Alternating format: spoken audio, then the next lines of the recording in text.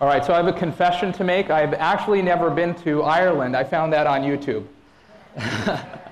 So, nevertheless, so what did you notice in that video? What happened? What happened? Yeah, there's lots of sheep. Okay. The guy was like chanting or something? Yep, so there's a shepherd, and he was calling his sheep, and they were coming, right? So many of you who may have seen shepherds and sheep before, you've seen this happen. And if you noticed, these sheep were like running for like 2 minutes. So that means they had probably wandered out at least a half mile or a quarter mile away, and they were sprinting to come back. So they had wandered out so far. And if you haven't already guessed, this morning we're going to take a look at a passage in the Bible in which Jesus compares us to sheep, and which Jesus is a good shepherd. And the shepherd has a call. And what we're going to learn this morning is how to respond to that call from the good shepherd. So if you have your Bibles, I'm going to ask you to turn to John chapter 10. That's John chapter 10 in your seat Bibles, and it'll be on the screen.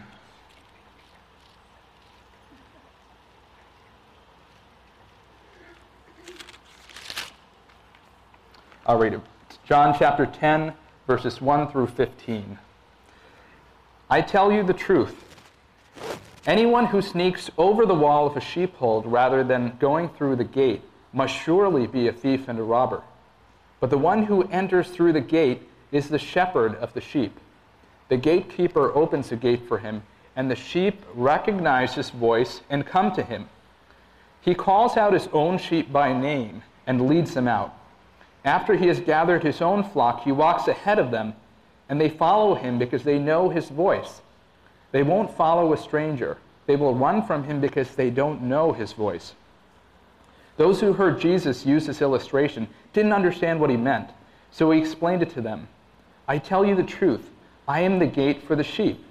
All who came before me were thieves and robbers, but the true sheep did not listen to them. Yes, I am the gate. Those who come in through me will be saved. They will come and grow freely and will find good pastures. The thief's purpose is to steal, kill, and destroy. My purpose is to give them a rich and satisfying life. I am the good shepherd. The good shepherd sacrifices his life for the sheep. A hired hand will run when he sees a wolf coming. He will abandon the sheep because they don't belong to him, and he isn't their shepherd. And so the wolf attacks them and scatters the flock. The hired hands run away because he's working only for money and doesn't really care about the sheep. I am the good shepherd. I know my sheep, and they know me, just as the Father knows me, and I know the Father, so I sacrifice my life for the sheep. So here we have the parable of the Good Shepherd. And just to give you some background, the society of that time was an agrarian society. It was an agrarian pastoral farming society. So sheep and shepherds and lambs and all of these things were commonplace. And we know that Jesus used to teach through parables, right? So he would teach through parables, and he would use metaphors that were commonplace to society so they could understand the spiritual meaning that was behind them.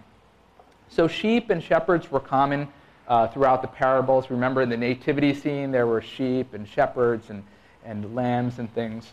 So throughout this time, we know of the Pharisees, right? The Pharisees were the religious leaders of that time in Jewish society.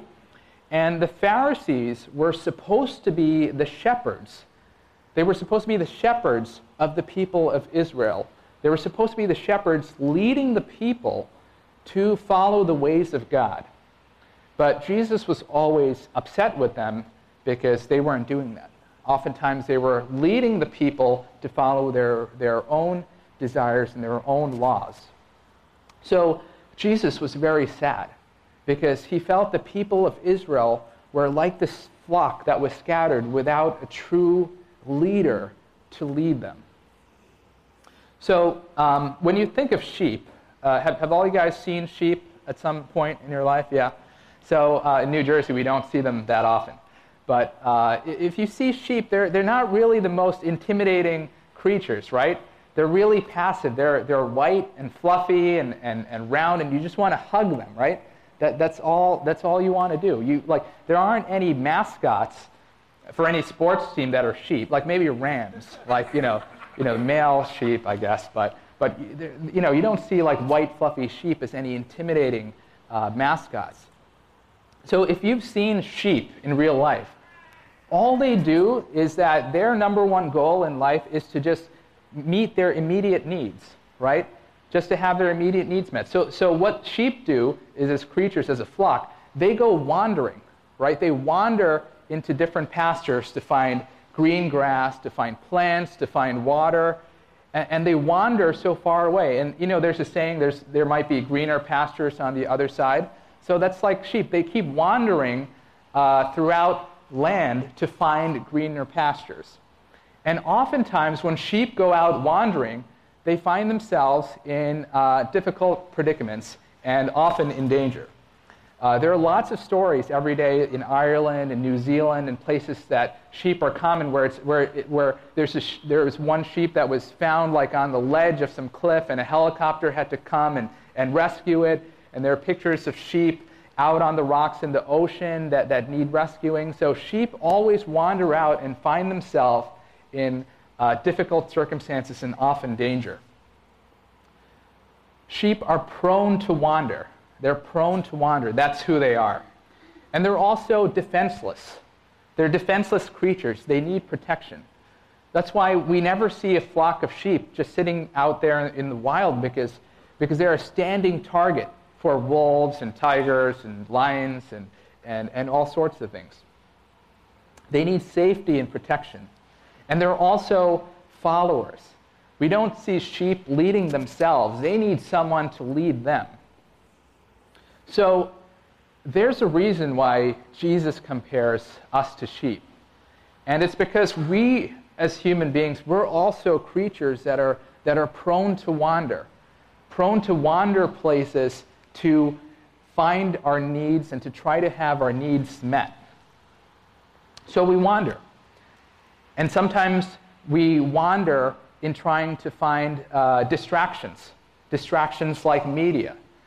I don't know about you, but for like 2 years, Optimum used to call me every Saturday to get me to sign up for their triple play and their on-demand and their silver package and their platinum package and all sorts of things. There's an unlimited amount of media of distractions that we can just go and follow and wander out.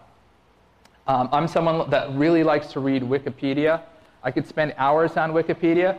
I start reading about meteorology and start clicking on all the hyperlinks, and 3 hours later I'll be reading about the history of Disney World. And I don't know how that happens, but you find yourself going from distraction to distraction to distraction, being led out.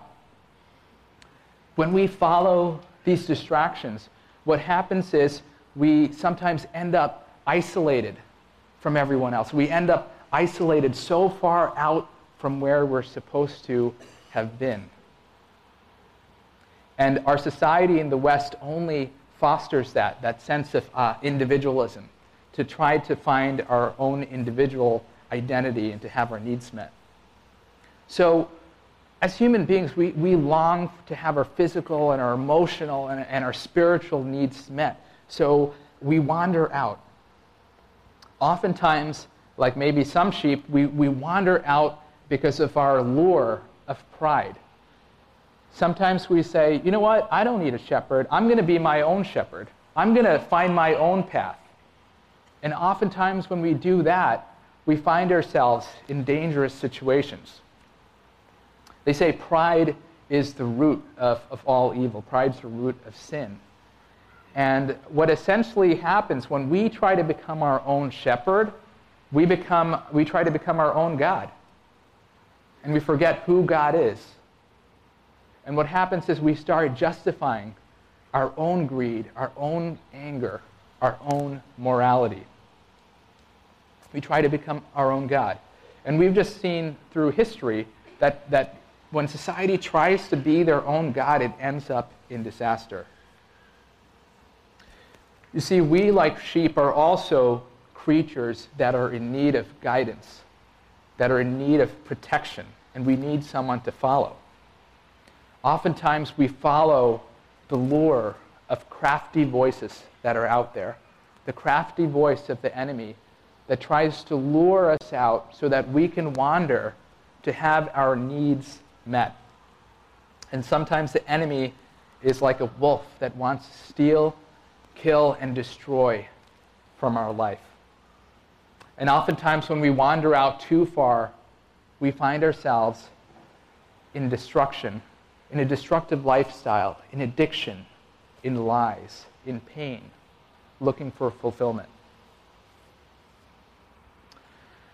So as human beings, as we wander out, and we go so far out from where we're supposed to be, and we find ourselves in the middle of the storm, in the middle of the dark places, away from everything that we've known, far away, alone in the mess that we've made, in the sin that we sit in, trying to make our own selves our own God, we hear a small and a still and a familiar, loving voice.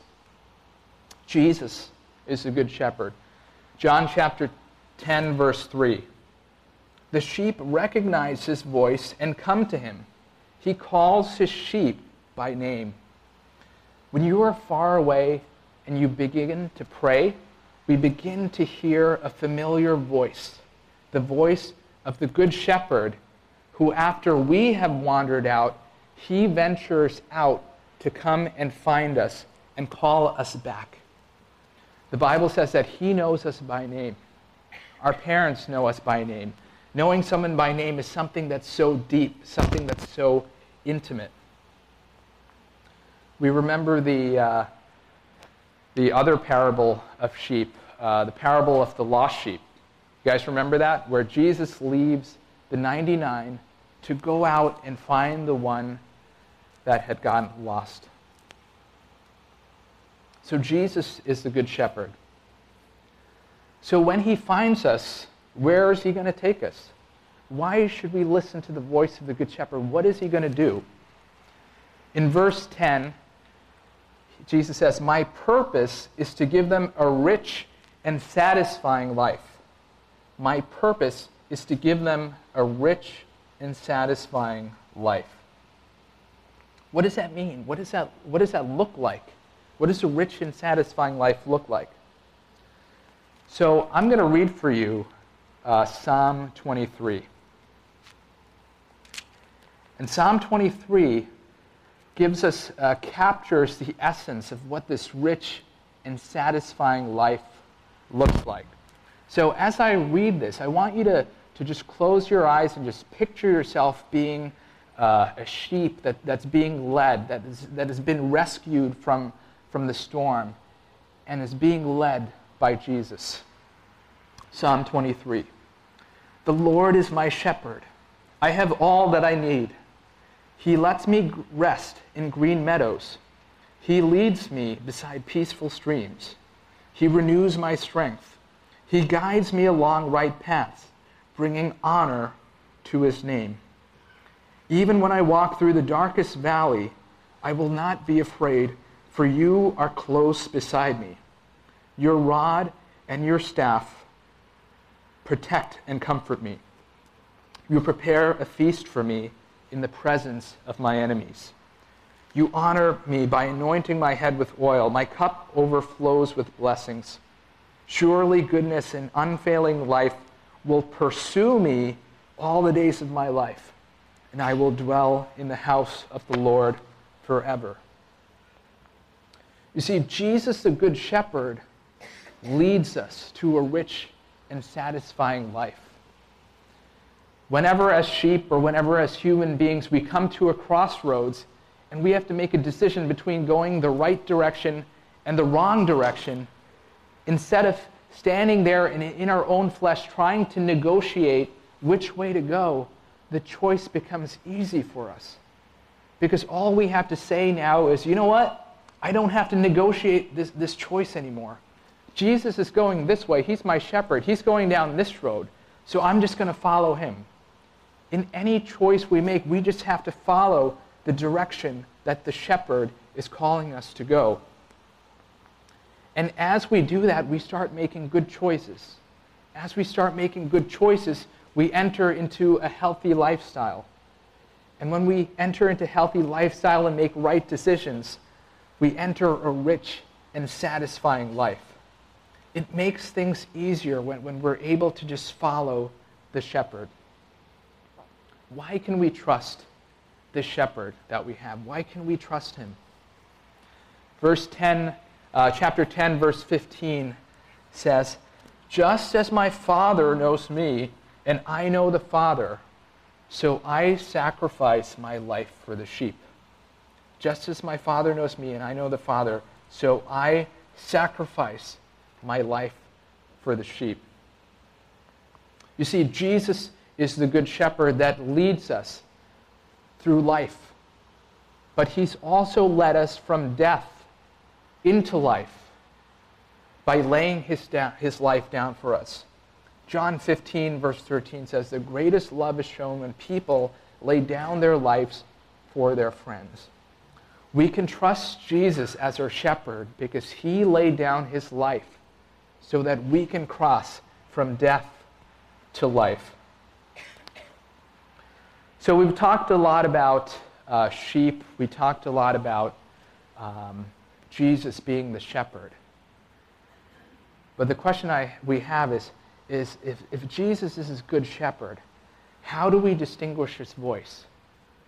How do we understand what his voice is amidst all the other voices that are out there? How can we recognize his unmistakable and recognizable voice of the shepherd? And that is through prayer. That is through prayer.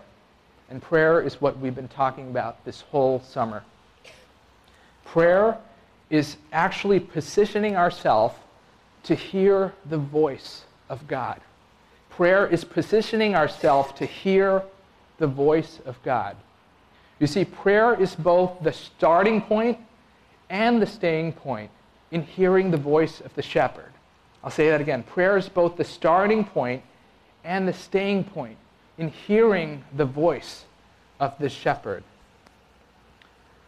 Prayer is a starting point because when we wandered off so far and we get to the point where we can pray, we finally are able to let go of our pride and listen to the shepherd. We're finally able to put away all our distractions and get to a silent place where we get to know his voice to us. A very special, a very intimate, a very sacred voice. I have a nephew named Jude. He's just a toddler. He's a baby. And we were over his house the other day, and my brother-in-law's house, sister-in-law's house, and there were all these people over, right? The house was so loud. And he was upstairs in the kitchen all the way on the left side of the house. And he loves his dad, Jake. He absolutely loves his dad, right? So Jake walks in through the garage on the complete other end of the house, and he starts talking to someone. Immediately, Jude hears his voice and just goes berserk. He just goes nuts. Because despite all the other voices there, he was able to recognize the voice of his father. And he just went crazy. And you know how when you're holding a baby, they just start squirming, and they know how to get out. They know if you just go like this and then they wiggle your way out, they can escape your trap, right? So he did all that because he just wanted to see his father. And after we know the Father's voice, we grow in familiarity with him as we walk with him daily. So prayer is a starting point, but prayer is also the staying point in hearing the voice of God. Prayer is positioning ourselves to hear the voice of God because by staying in prayer, we enter a lifestyle of walking close to the shepherd, like we saw on the video, right? On the video, the sheep were within a call's reach to the shepherd. and they were walking with him. You know, growing up as kids, our parents always tell us when we're outside, make sure you stay where I can what? See you, right? And also where you could hear me yell at you, right? So it's the same thing. We need to stay within the reach of the call of the shepherd as we are alone with him. So prayer is both the starting point and the staying point in hearing the voice of God. We're going to now enter into a time of communion, and I'm going to ask the band to come up and get ready. So for many of you here today, maybe today is your starting point in prayer. Maybe today is your starting point. Maybe you've never followed the call of the shepherd. So maybe today is your day. We know Jesus is the good shepherd who laid down his life, who left the 99 to venture out to find us. Maybe you're here today and you say, you know what, I wandered off so far out. I wandered out so far, I'm in danger. I'm too far for God to reach me. But if that's you, maybe this is your moment to respond to the voice of the shepherd. If that's you, as you come up to communion, just take the bread and dip it in the cup. And remember that at the cross is the illustration. The cross is the story of Jesus, the Good Shepherd, who gave his life for us. We read in the Bible that during the Last Supper, as the disciples were eating, Jesus took the bread and he broke it. And he gave it to his disciples saying, take, eat, this is my body. And then he took the cup of wine and he gave thanks. And he gave it to his disciples saying, take, drink.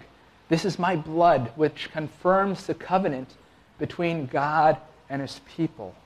It's poured out as a sacrifice for the forgiveness of many. So if that's you, we invite you up. And for some of you, maybe today is your staying point in prayer. Maybe you've already made a decision to follow the shepherd, but you want to make a decision to say, you know what? I need to follow him more closely. I need to stay close with him so I'm always hearing this voice. I need to begin a lifestyle of walking with the shepherd. So if that's you, we also invite you to come up and take the bread and dip it in the cup. Maybe you're here today and this is all new to you and you're just here to listen and we just want to, if that's you, we just want to welcome you to remain at your seats. So all who follow Christ, come forward to receive his body and blood.